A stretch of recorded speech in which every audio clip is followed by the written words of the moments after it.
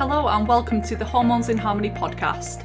I'm your host, Vivian Allred, naturopathic nutritional therapist and hormone enthusiast.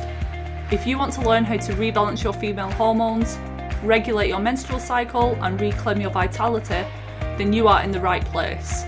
Each week I will be delving into different conditions such as PCOS, endometriosis, infertility, hypothyroidism, acne and hair loss.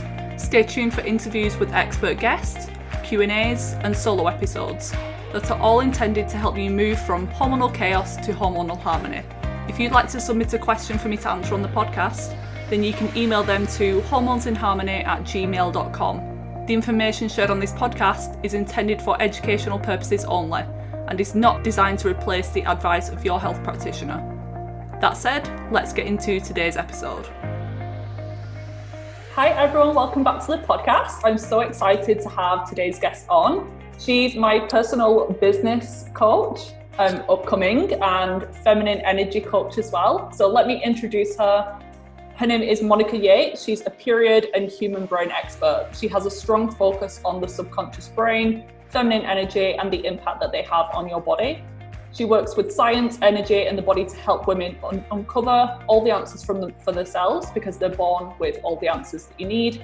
And she helps them step into their feminine energy and let go of this masculine armor that a lot of us carry. Monica's coaching is next level deep work. I can totally attest to that.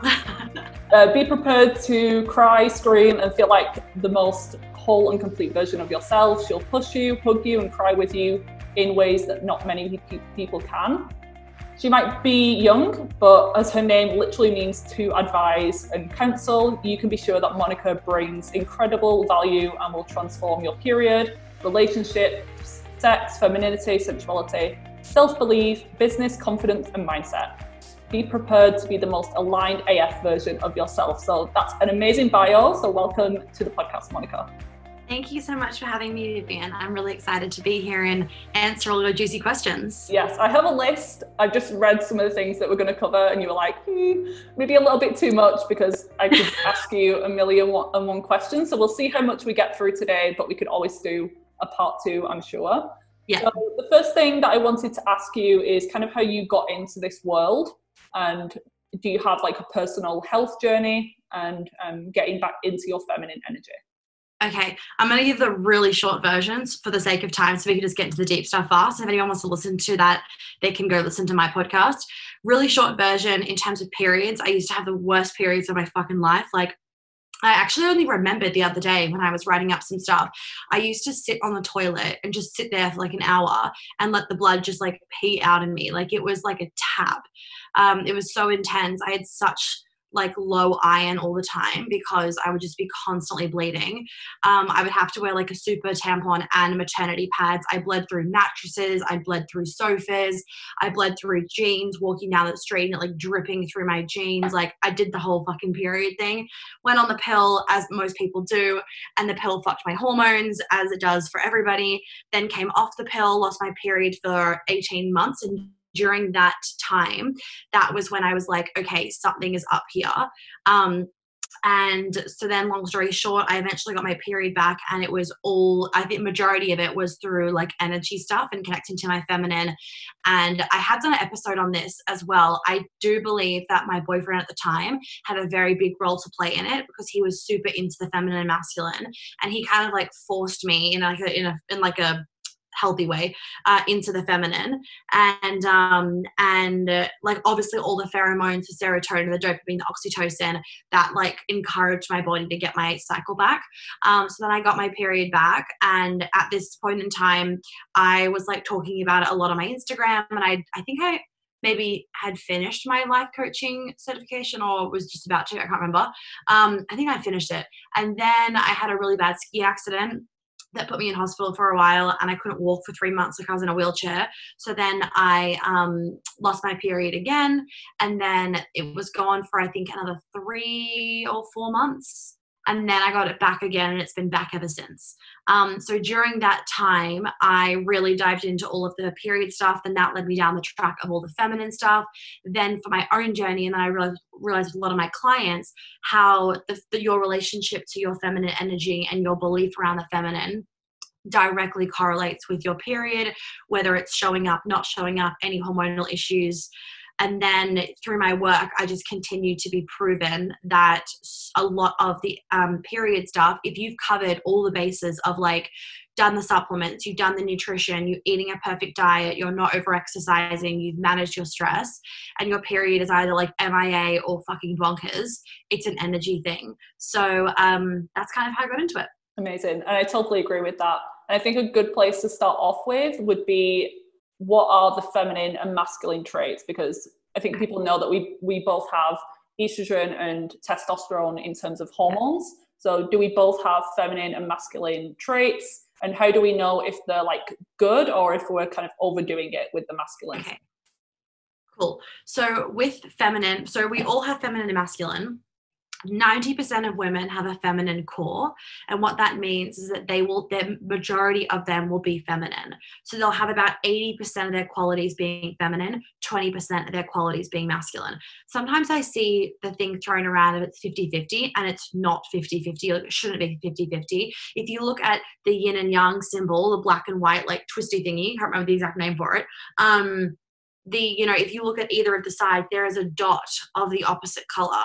There's not half of it as the opposite color. So only a small proportion of you is, say, as a woman, only a small proportion of me is masculine.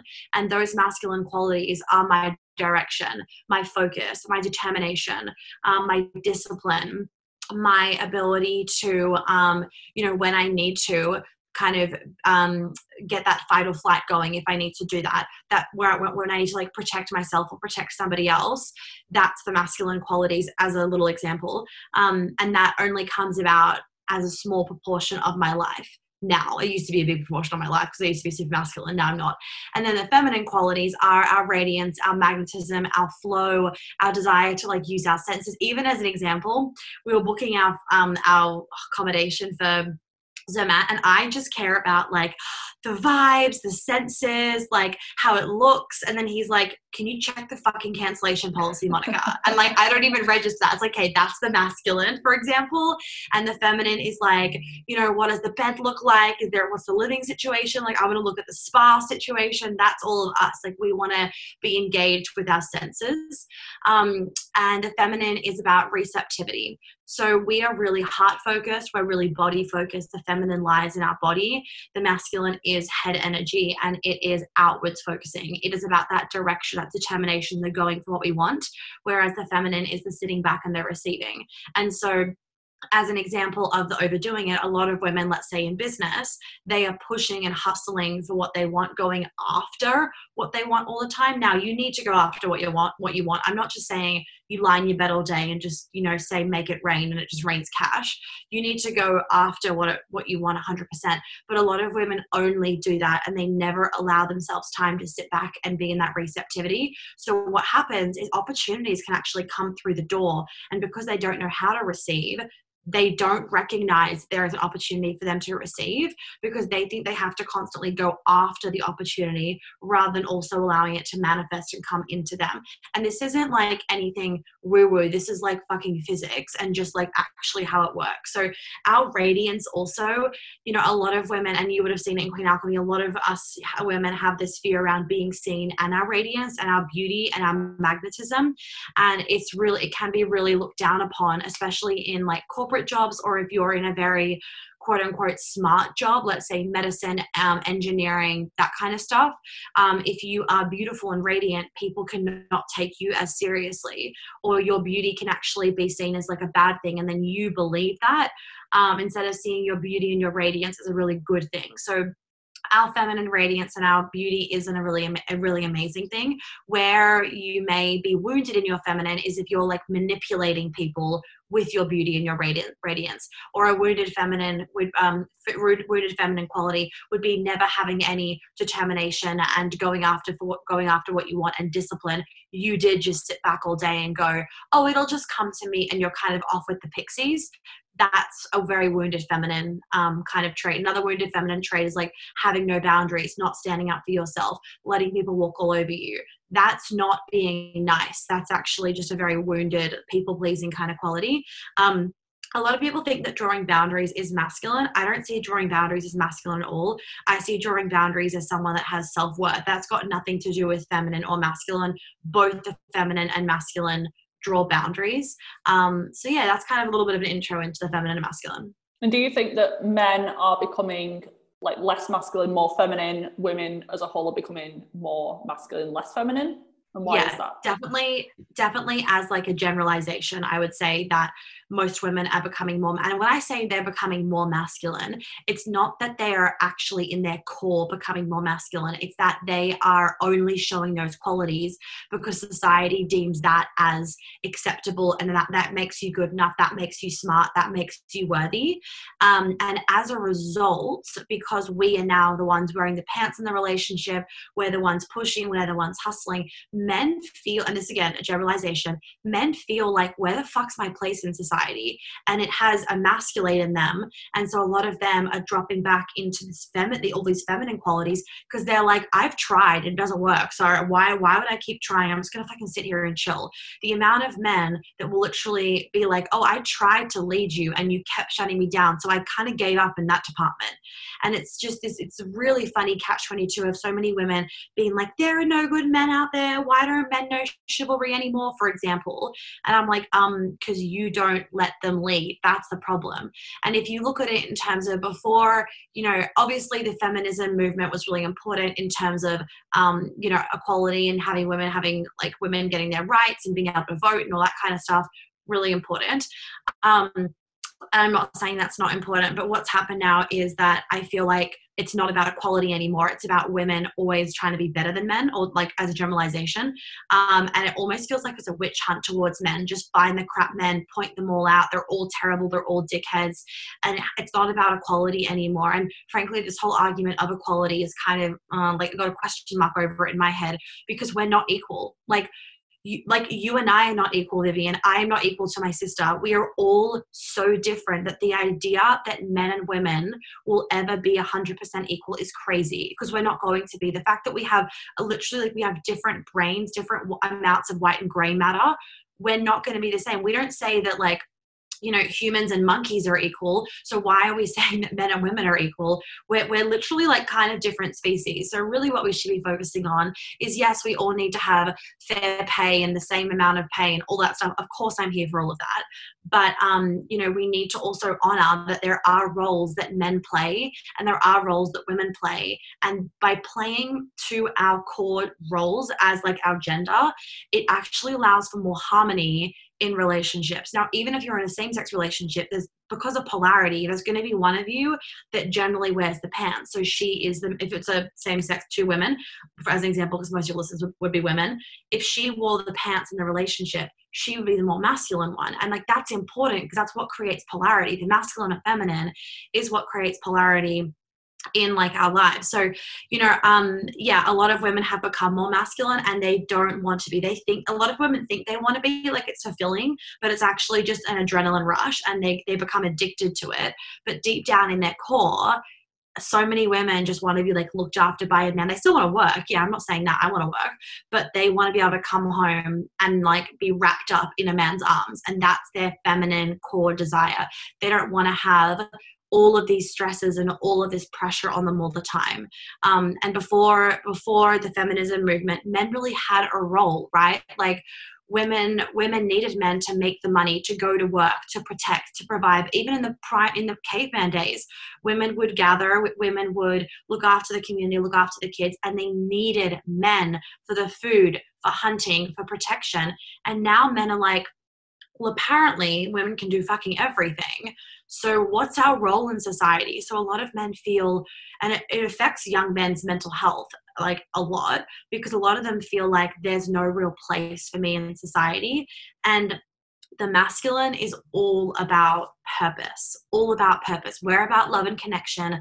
They're about purpose. And so if they don't feel, and we're seeing it with COVID, right? The amount of men that have lost their jobs, and then, the suicide rates are astronomical.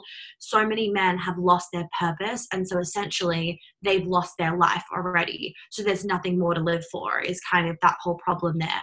And they're seeing it in relationships as well, of well, if the woman's making all the money, looking after the kids, she bought the house, she's organizing everything, she plans all the dates, then well, I mean, honestly, where does the man fit in? Like, besides the bedroom, but she can even get herself off. So where does he fit in? And so hence men are just becoming more feminine and just like kind of putting their hands up with like whatever, because they don't really know what the fuck to do. And I was so happy when I first came across, I think it was Christina Rice's podcast. I first heard you on like a few months back. And I was like, oh my God, I need to follow this girl, because you were one of the only people I heard talking about like being also like women's rights and everything, but also understanding that there is that difference. Because there's a lot of like men bashing these days and like the feminist movement. I agree that it's been taken a little bit too far. And we have to respect those differences. So that's really what drew me to you. And even with the men bashing and all that kind of stuff, it's like just quick thing. And then next question. There's so much female empowerment, which is amazing. I love that there's so much women's empowerment.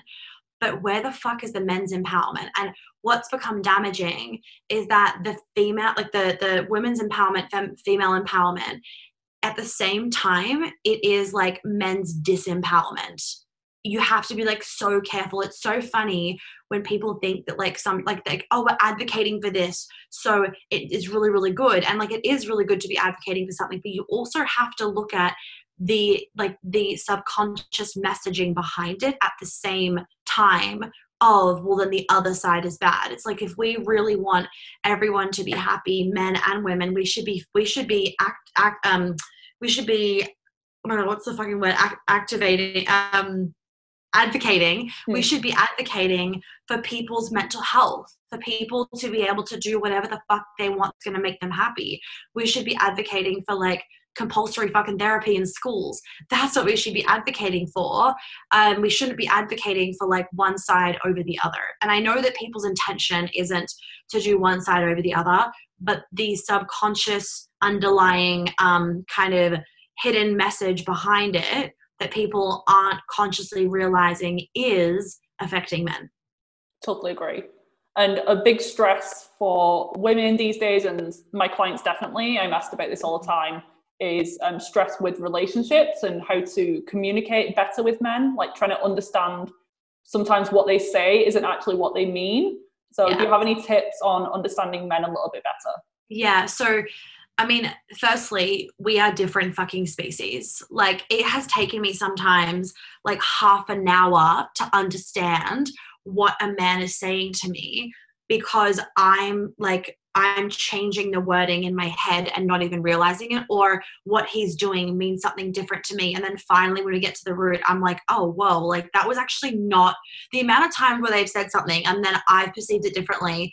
And they're like, no, that's not what I meant. I meant this. I'm like, wow, I fully didn't get that from that.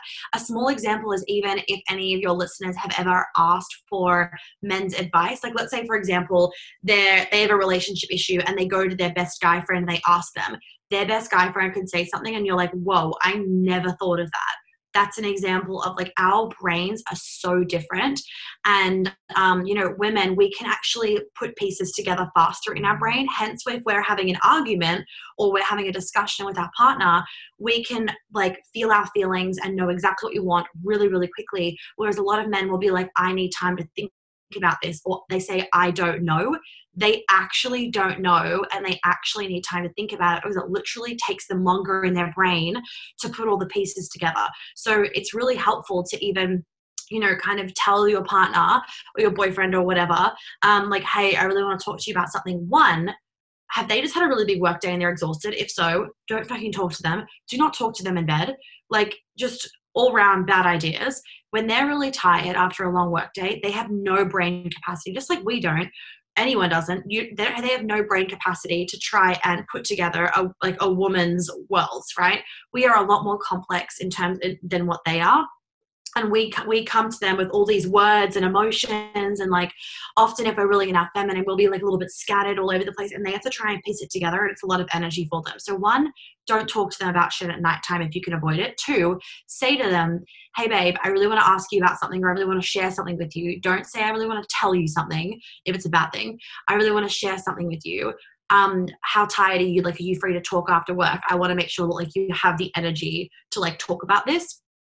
Never say, can we talk about something? Or I need to talk to you about something. that will immediately bring up all of their trauma and all of this fear, and it will immediately kind of put them in this shell of I need to protect myself, and they won't be able to listen and they won't hear you. So you never do that, because immediately you're not going to get what you want out of the argument. And then the other thing that's also really helpful is for you to say what you mean, possibly even write it down for them. Like, I'm not even joking. It sounds like you're talking to a kid, but it is so helpful to them.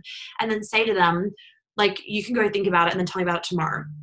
And for you to do that to them, they would just be like, wow, like, there's no pressure on me to answer right now. I can actually digest this and come back with like a good, healed, healthy answer, right? Because also the amount of times men and women will get into like conversations or like discussions or arguments, if you want to call them arguments, and then like the man might say something and then the woman twists the words and he's like, oh my God, I didn't mean it like that.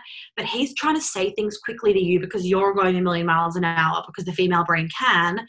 And it's just asking for more problems. So I'm always an advocate for say what you want to say and then give him space to process. And what also can be really powerful, just not even in terms of men and women, but even just like friends, like your girlfriends and all that kind of stuff, is that sometimes, in like the healing world, the coaching world, it's always like, if you want to talk about something, always bring it up, always tell the person straight away. Now, yes, and if it's your own wounding and you're triggered by your own shit, it can actually be powerful for you to like take some space and alchemize it yourself and then go to the person. Let's say, for example, one of your girlfriends, she like kind of, let's use an example what would be an example?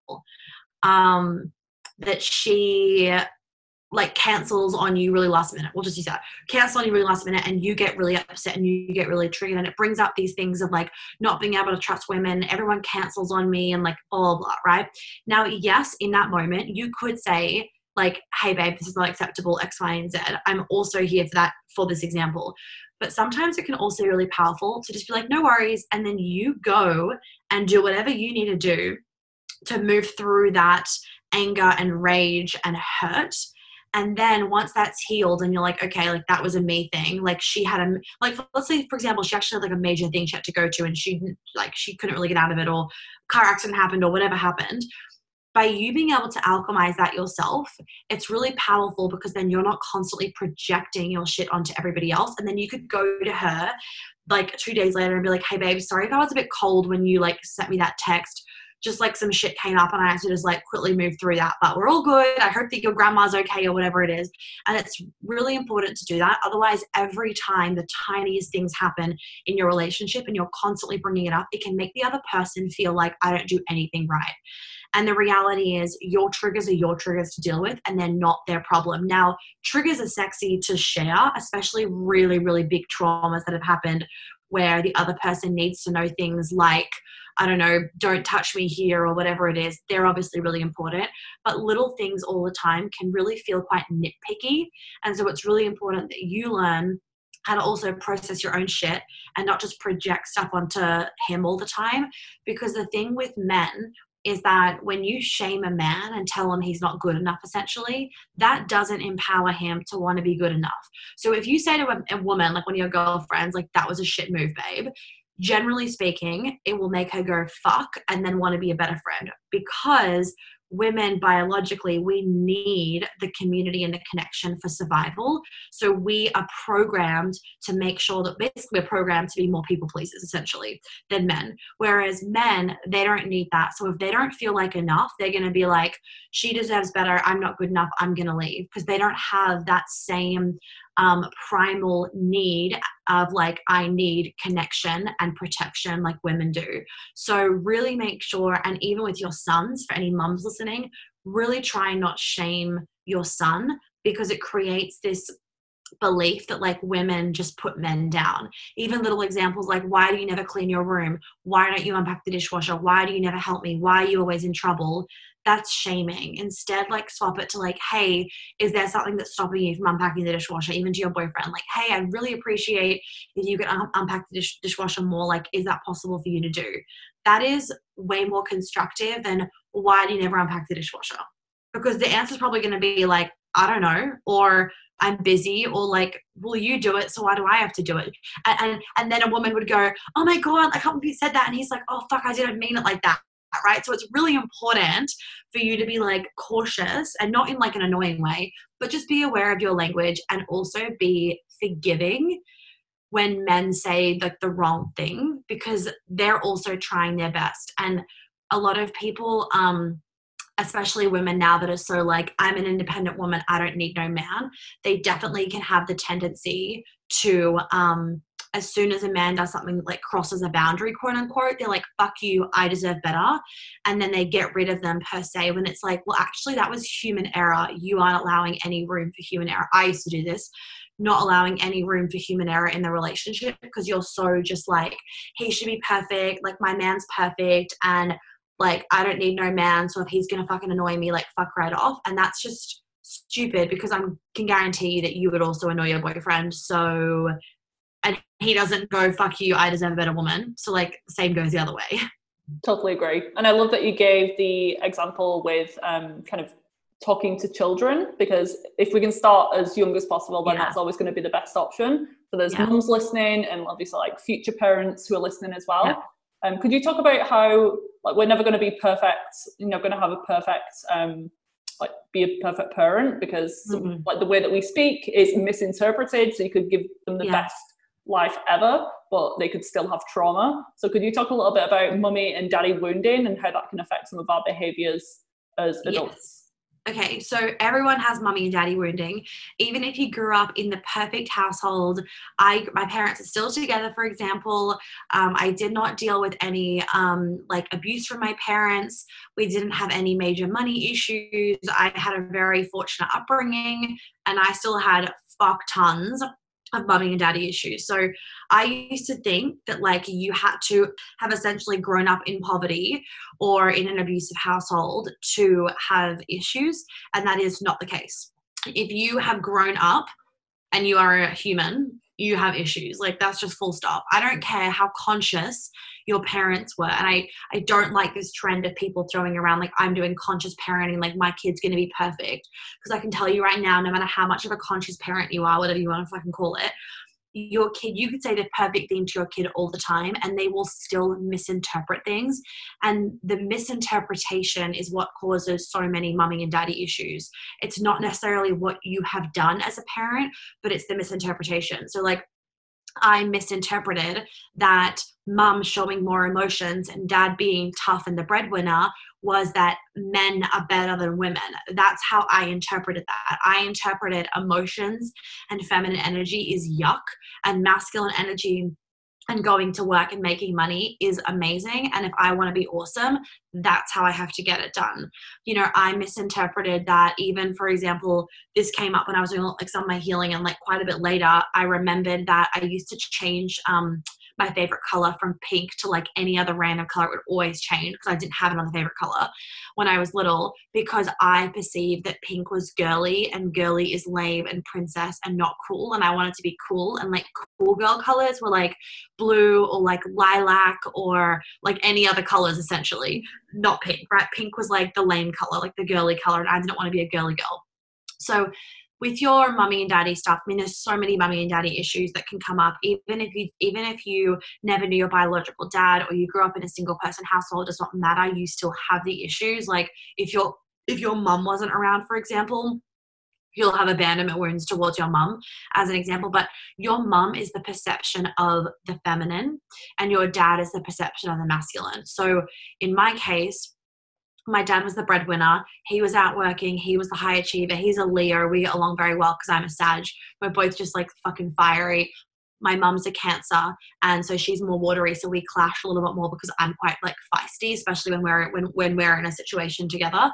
And so I always just was daddy's little girl, and I actually perceived that like dad was better than mum, which is so horrible to say, but it was just what, you know, I don't actually mean that as the truth by any means.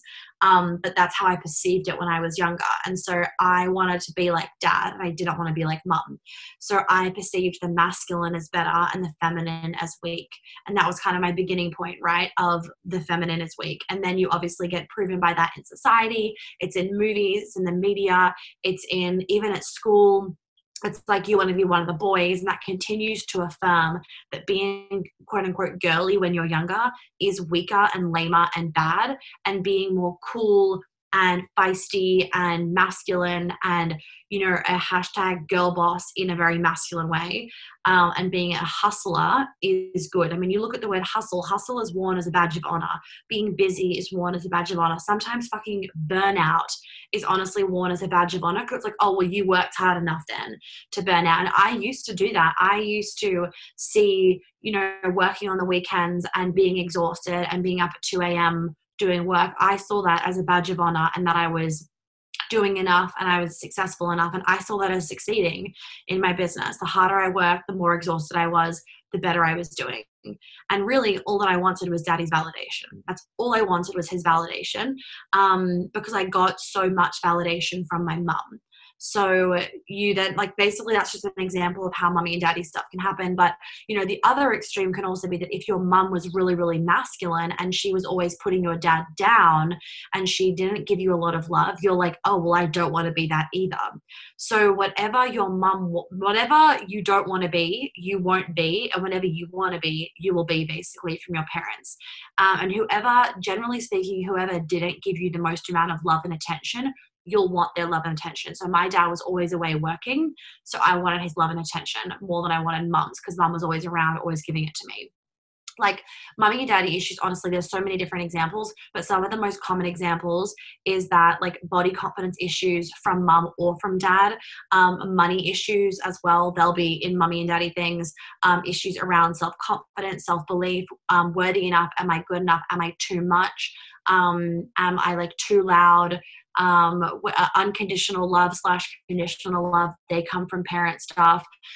You feeling like you need to always achieve more and more and more, perfectionism, they're all examples of things. I mean, everything comes from your mum and your dad, and they're examples of things that will start from mum and dad, and they'll generally be reaffirmed by, like, the media, what you're exposed to.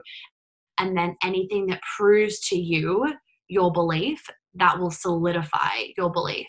So if you get more attention when you're sick, for example, that solidifies the belief that, like, if something is wrong with me, I get more love. But if I'm whole, complete, and good, then I get less love. A lot of people actually have a lot of fear around getting rid of their depression or their anxiety or their trauma, because it's become their identity, and they got so much love and attention from being, you know, from that version of themselves. So the idea of, like, not having something to complain about makes them feel like people are going to love them less, which isn't true, but you can see how it's definitely, like, a thing. And like, I validate those people's experiences, but I also want to say, I also want to say that you can be perfect, complete, and whole and free of all your trauma, and people will still love you just as equally.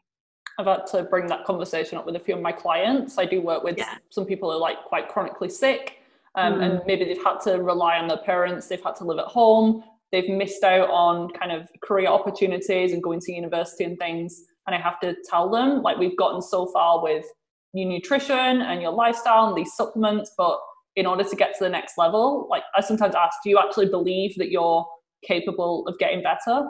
And if they say no, then that's probably going to manifest. They're never going to be able to break free from that.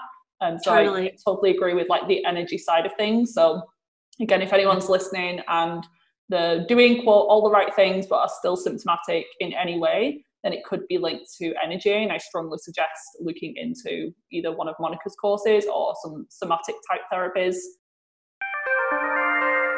Do you love coffee but have been told it's bad and needs to be avoided if you're struggling with hormone imbalances like acne, PMS, and period problems?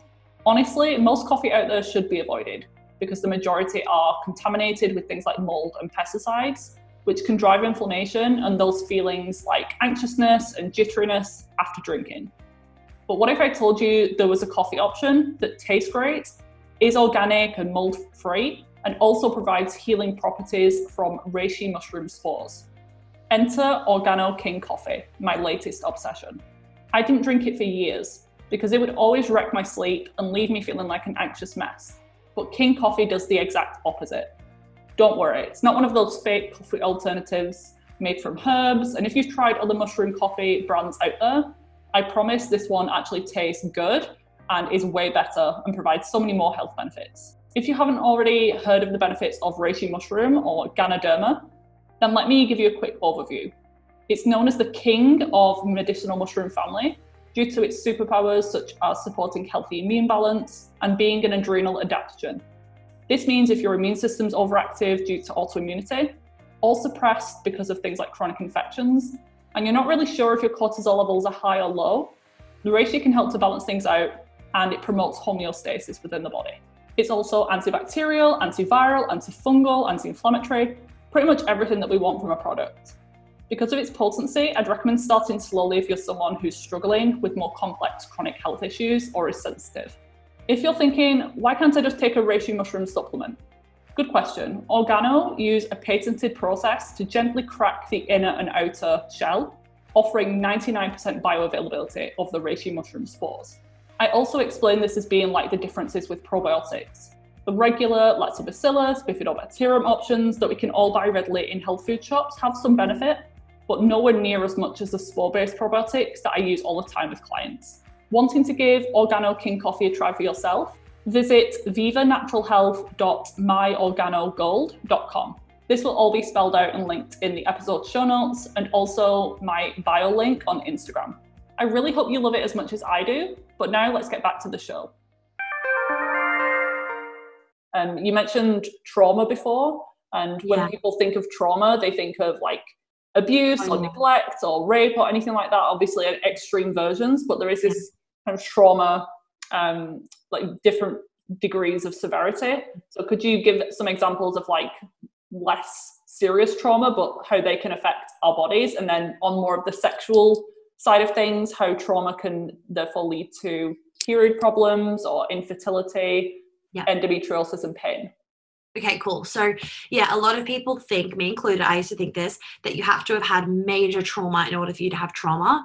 But you could be, you know, some examples of minor trauma. And I know I showed you guys this, and so many of you after the call were like, fuck, this makes so much sense. I didn't think that I had that much trauma, but actually I have a fuck ton of minor trauma. So like I need to work on all that because it's still trauma, and it is true. So examples of minor trauma can be things like getting lost in the supermarket, mum saying no to you getting a C on your grades, mum and dad leaving you one night to go out on a date with a babysitter. They're all little examples of like minor trauma. What's another one? Like going up the scales, like a minor car accident, being afraid of the dark, watching a scary movie. They're all examples of minor traumas. And then bigger traumas as we go up are things like parents getting divorced. What are some other ones? Any like car accidents, any surgeries that weren't like really, really intense surgeries, but still surgeries. Having surgery is fucking traumatic. Like waking up and being kind of out of it, and just knowing that your body was flat out for like 2 hours or whatever, and you have no recollection of those 2 hours of your life. That's quite traumatic for a lot of people as well. Even things like getting pap smears, that's traumatic. The first time that you have your period, if it isn't celebrated, that can be traumatic. And even if it is celebrated, society doesn't celebrate it per se, so it can be traumatic for you. Like when I got my period, it was traumatic for me because I was like, ew, but my mum was obviously celebrating it. It's really interesting though, because then my younger sister, she's obviously grown up with my influence of doing all the stuff around my period, around periods, and they threw a period party. I wasn't living at home, but they threw a period party for my sister, and like her period was amazing from the get-go because it was so heavily celebrated. And then going up the scale, you've got things like growing up in poverty, rape, any sexual abuse, any really bad physical accidents that caused like you being in hospital or anything like that, like any near-death experiences, seeing anybody else die. Even sisterhood wounding can be really major. Bullying can be severe trauma, and it can also be a more minor trauma. It also depends again how you perceive the trauma will make a big difference too. Loss of relatives, losing a grandma, losing a parent, they can be big or little traumas depending on your relationship with the person. That's kind of some of the examples. So like getting lost in the fucking, when you were little and you would lose your mum for a split second in the supermarket and it would freak you out. That's traumatic. That puts you in that fight or flight. And that's a trauma. So What was the rest of your question? I forgot. So specifically with like sexual trauma or yeah. suppression in that area, how that could manifest as like ovarian cysts, endometriosis, PCOS. Yeah. Okay, cool. So when you have sexual trauma, any kind of trauma that basically with animals, when they go through a traumatic experience, let's say like it's a running away from a predator, they will start shaking. And some of you guys might have seen this with your dogs, like something really scary happens and they shake. Now, what they're doing with the shaking is they're actually releasing their trauma. So they'll continue to shake until they stop shaking and then they move on with their lives. Us humans, if we get into something really traumatic, like a car accident or anything, or we say something terrible, we'll start shaking too. And a lot of us will grab each other and hug the person to get them to stop shaking. And we sometimes even say like, stop shaking, like you're okay. And what that does is, and I'm not saying don't hug people at all, because you want to make them feel safe. You don't just stand there and be like, oh, keep shaking, I'm here. Like, no, you can hug them. But what that actually does is it actually blocks you and keeps you stuck in the trauma cycle. So then let's use rape for an example, right? You get raped, because that happens actually a lot. Like so many of us have gotten raped. Some of us have gotten like raped in really horrible situations. Some of us have gotten raped in, our own beds at home with a guy that we knew, Anyway, so whatever the situation is, when you're having a traumatic experience like that, you might freeze, you might go into fight or flight and start shaking, or you might disassociate and completely tap out. The bottom line is the chance of you finishing your trauma cycle in that is pretty much zero in our modern society. And so you lock that trauma in your body, like energetically. And this isn't woo-woo, this is fucking legit shit. And so what then happens is something could trigger you. Let's say, for example, your boyfriend touches you around the neck or on your back or on your arm in a certain position, or the scent of something, like you smell you smell someone's, cologne, it's the same cologne of the guy that raped you, for example.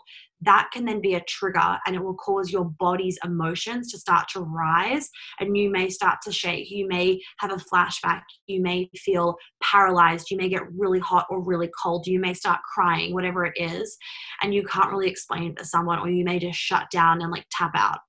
That's your body getting triggered. Now, what we then do is we then often, cope with our trauma by like overeating, overexercising, undereating, trying to control something else, like drinking, self-harm, disassociation, telling ourselves we're fine, whatever it is. We think that we've got it under control, and then we just keep getting triggered and it keeps happening.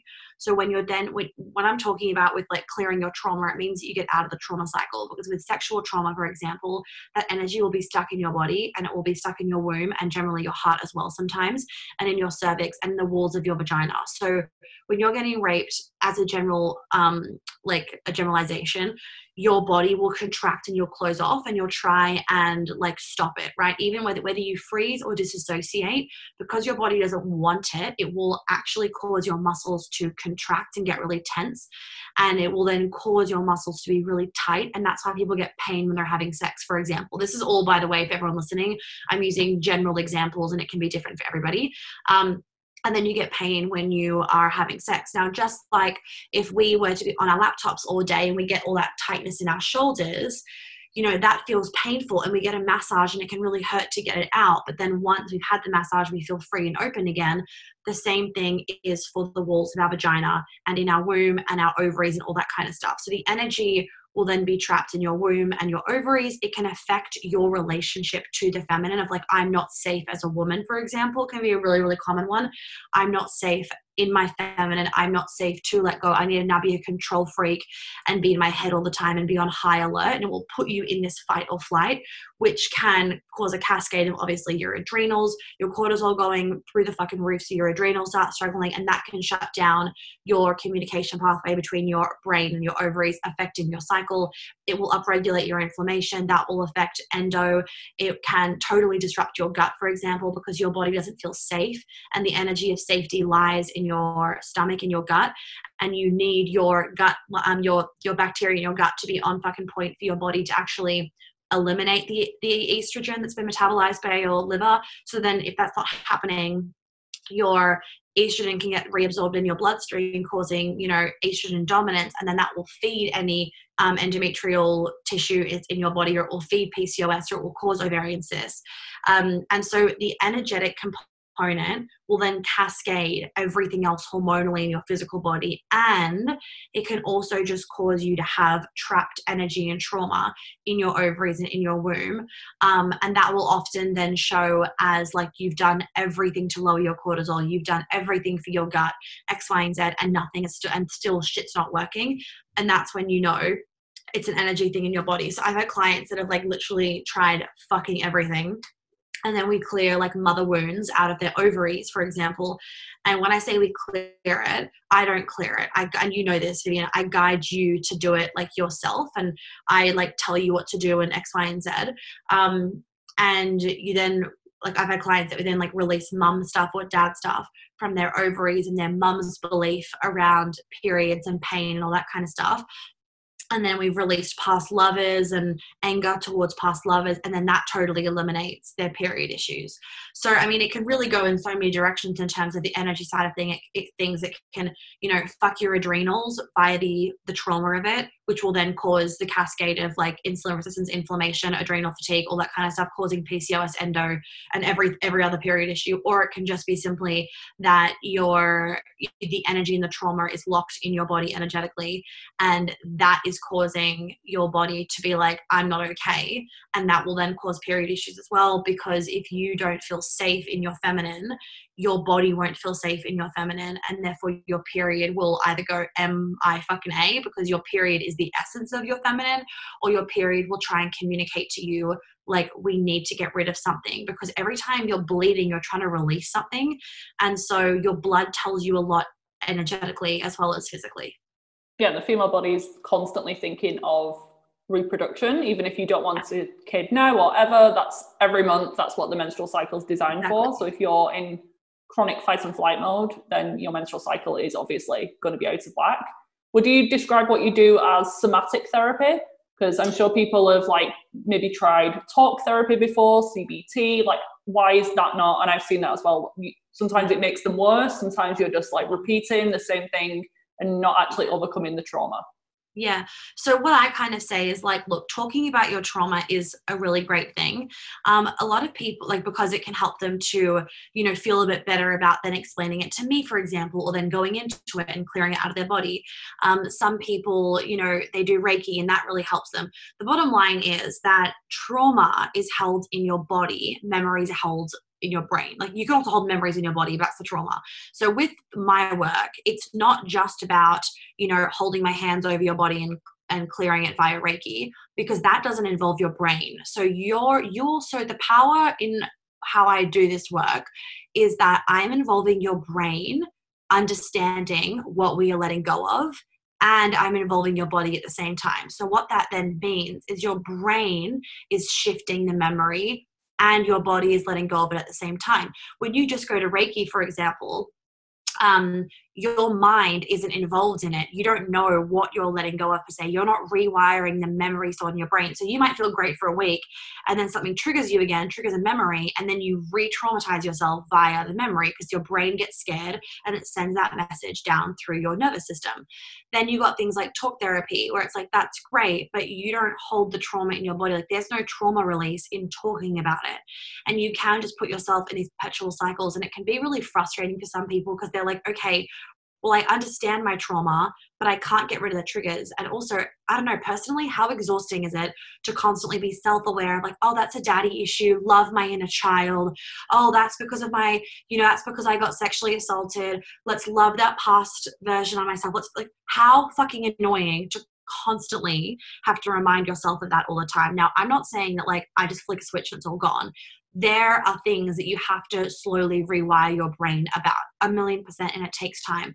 But when it comes to deep trauma being stored in your body, to constantly have to like bring yourself back to safety like all the fucking time is actually exhausting and really frustrating, because it kind of makes people feel super broken because they can't get fixed and they have to just live with it. And trauma is not something that you have to just live with. You don't have to, I don't like it.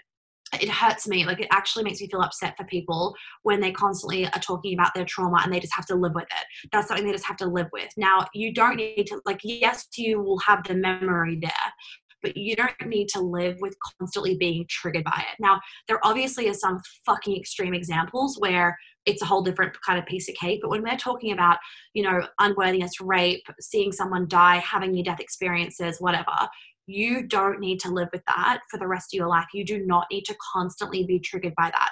The memory will stay there, but you won't get triggered by it. So you can think about the time that you were raped, for example. You could think about the time that your dad hit you or your mum hit you, but you'd be like, oh, like you'd be neutral to it. And that then means that you're not constantly putting your body in this stressed out state, because every time you get triggered, you re-traumatize your body as though the trauma is happening again. So my work I would describe as, yes, we're doing somatic stuff, which is body work, but we're also reprogramming your mind and you're understanding where it all came from. And there's power in that, because some people, I'm one of those people where as soon as I understand something, I can let go of something really quickly. So I kind of believe like the magic trio, I guess, is, I've never really thought about this, but the magic trio, I guess, is like understanding what happened and whatnot. Reprogramming your mind and the memory, and then also clearing it from your body and allowing yourself to release shit that you didn't get to release at that time when the thing happened. I was going to say something as well, something else I want to say is that with talk therapy, what can be really unbeneficial to people with trauma is that it requires you to remember the memory.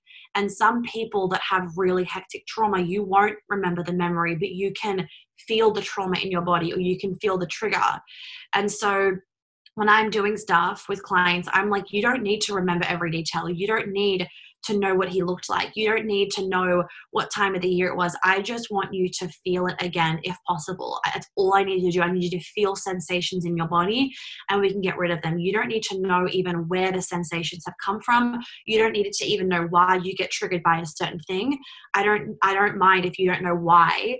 That's not important. What's important is us getting rid of the energy and the trigger and that physical response in your body. Yeah, you could be sat on the sofa, like zen background, like not at work, chilled out, and in your mind you could be thinking about that trauma and it still come up physically. So the body, the brain is like so powerful, and you give like the best of both worlds. So like the mind work, but also the body work, and that's why it is so powerful. And I'll just give an overview of why I decided to do the Queen Alchemy. Just in case it's useful for everyone else, because I also had an amazing childhood, parents still together, like no money issues really, but with my history of dealing with chronic illness from probably age 17, and I'm 26 now for reference, I just felt very like suppressed sexually. I never kind of went to university and date and kind of go out with guys around that time, so I felt like my hormones were being affected, obviously because of like mold and Lyme disease and all of that like physical stuff. But I'd got to the place where my health was pretty good physically, my gut was healed, my liver was working better, but I still felt like there was this missing link. So that's why I enrolled in Queen Alchemy. But even looking at the Facebook group that we're all in, like today someone posted, my period's like the best period I've ever had. I've come off the IUD and I'm ovulating again. Like crazy, unbelievable things. I'm really glad that I came across your work. And I want you to share some of your favorite, because there's like tons, and I don't want to spoil the whole course because I want other people to do it, but some of your favorite tips for reconnecting back to our feminine and starting to love our cycle, our period, our bodies a bit more. Okay. So I would say with period stuff, firstly, with like loving your cycle again, and that also helps with connecting back to your feminine, is understanding it properly, because it will help you to see the magic in it. Because at school, the reason why like so many of us are like, we hate our cycle, is that at school we have like one sex ed class and it just instills fear in you around your cycle. A lot of the time our mum wasn't educated about it, and so she kind of puts the fear on us of like, oh, it's going to have lots of pain, it's just part of being a woman. Our friends around us, if they all had painful cycles, it's really normalized. Shitty periods are really normalized in society, and they're not normal, they're common. So for me, when I started to actually learn about my cycle properly, when I learned about the different phases of the cycle, that's when my mind was blown. When I understood that like, you're a better communicator when you're ovulating, and you should be working out like not as intensely when you're in your luteal phase because of the way that your cortisol levels are and all this kind of stuff. I was blown away that we could like literally have these powers to use to our advantage that men didn't have. I thought it was fucking awesome. So I would say actually understanding your cycle is the education and the knowledge is so powerful, so empowering, so healing, and it makes you so excited to be a woman and to like live in accordance with your cycle essentially. And I'm not a Nazi about living in accordance with my cycle, but I do follow it, and it has been a game changer for me. And then I would say, I always say with the feminine and connecting back to that is if you don't feel safe in your feminine, that's where you need to start. And a lot of the time you actually need to start with safety around the masculine, because the masculine is that safety net for the feminine to flourish. And so if you don't feel safe around men, if you haven't healed your daddy stuff, if you haven't healed the trauma that you've had around men, there's no way in fucking hell that you are going to be embodied in your feminine until you actually feel safe in the energy of the masculine, because the feminine needs the masculine in order to thrive. So I would say, actually, it sounds counterintuitive, but it works better.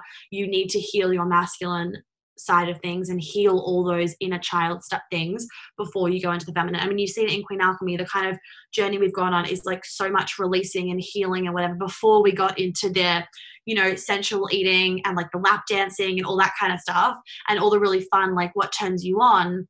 We did so much of the healing work beforehand, because if you don't do that, you're literally just going to re-traumatize yourself with trying to be like sexual and turned on. You're just going to feel really scared in your body doing that.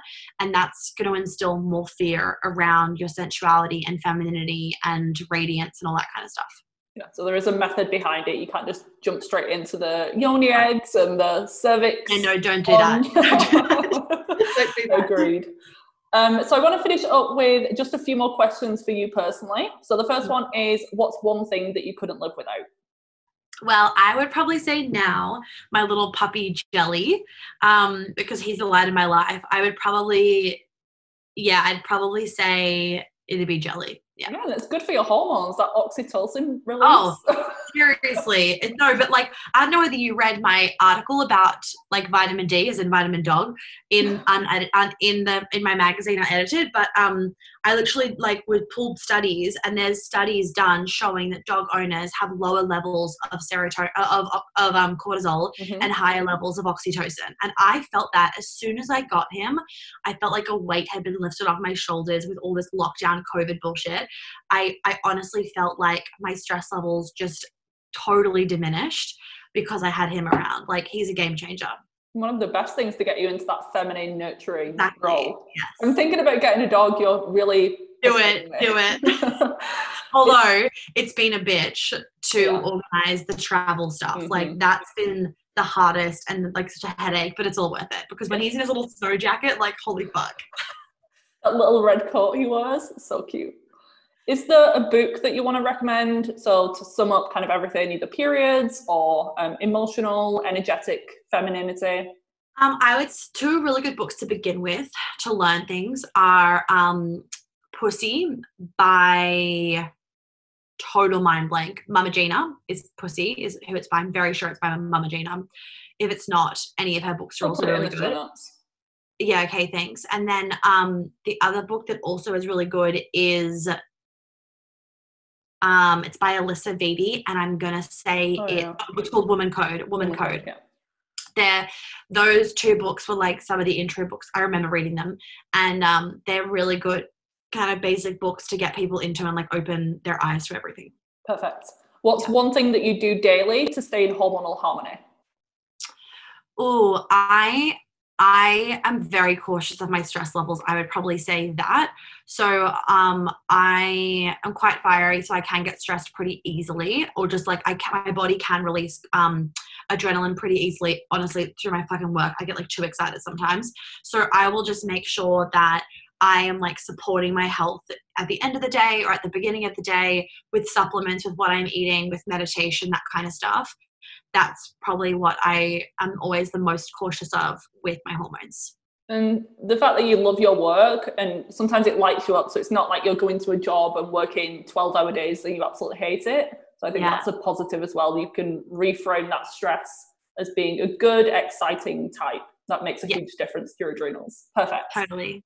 And then last question is, where can people find more from you online? So social media, your podcast, and the courses that you're currently running. Okay, so Instagram is Monica Yates Health, website is monicayates.com.au, so like for Australia, even though I'm not an Australian company anymore, I haven't changed it. And then podcast is Feminine as Fuck. Programs I'm currently running, people could do the Your Perfect Period program. So that's all about fixing your physical body for your period, and understanding everything in relation to your cycle and whatnot. And then the new program that I'm watching, which I'm so fucking excited about, is called Be a Lover, Not a Mother. And it's all about how to stop emasculating men. And that's going to be just like a little mini kind of program, 4 weeks. That will be that. And if you're listening to it later on, once that's done, you can still buy it. It'll just be pre-recorded, not the live round.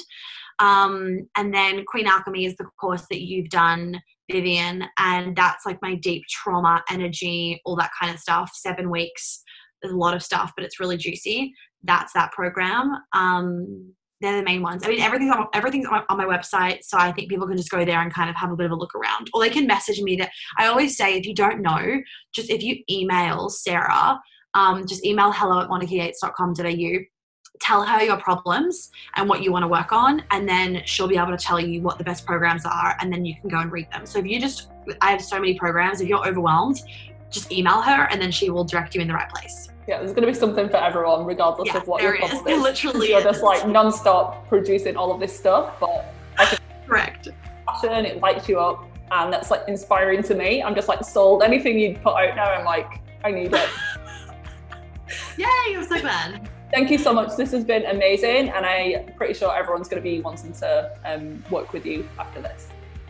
I really hope you enjoyed this episode. If you did, and you would love a free copy of my hormone-friendly recipes guide, please leave me a rating and review, and I will email you a copy as a thank you gift.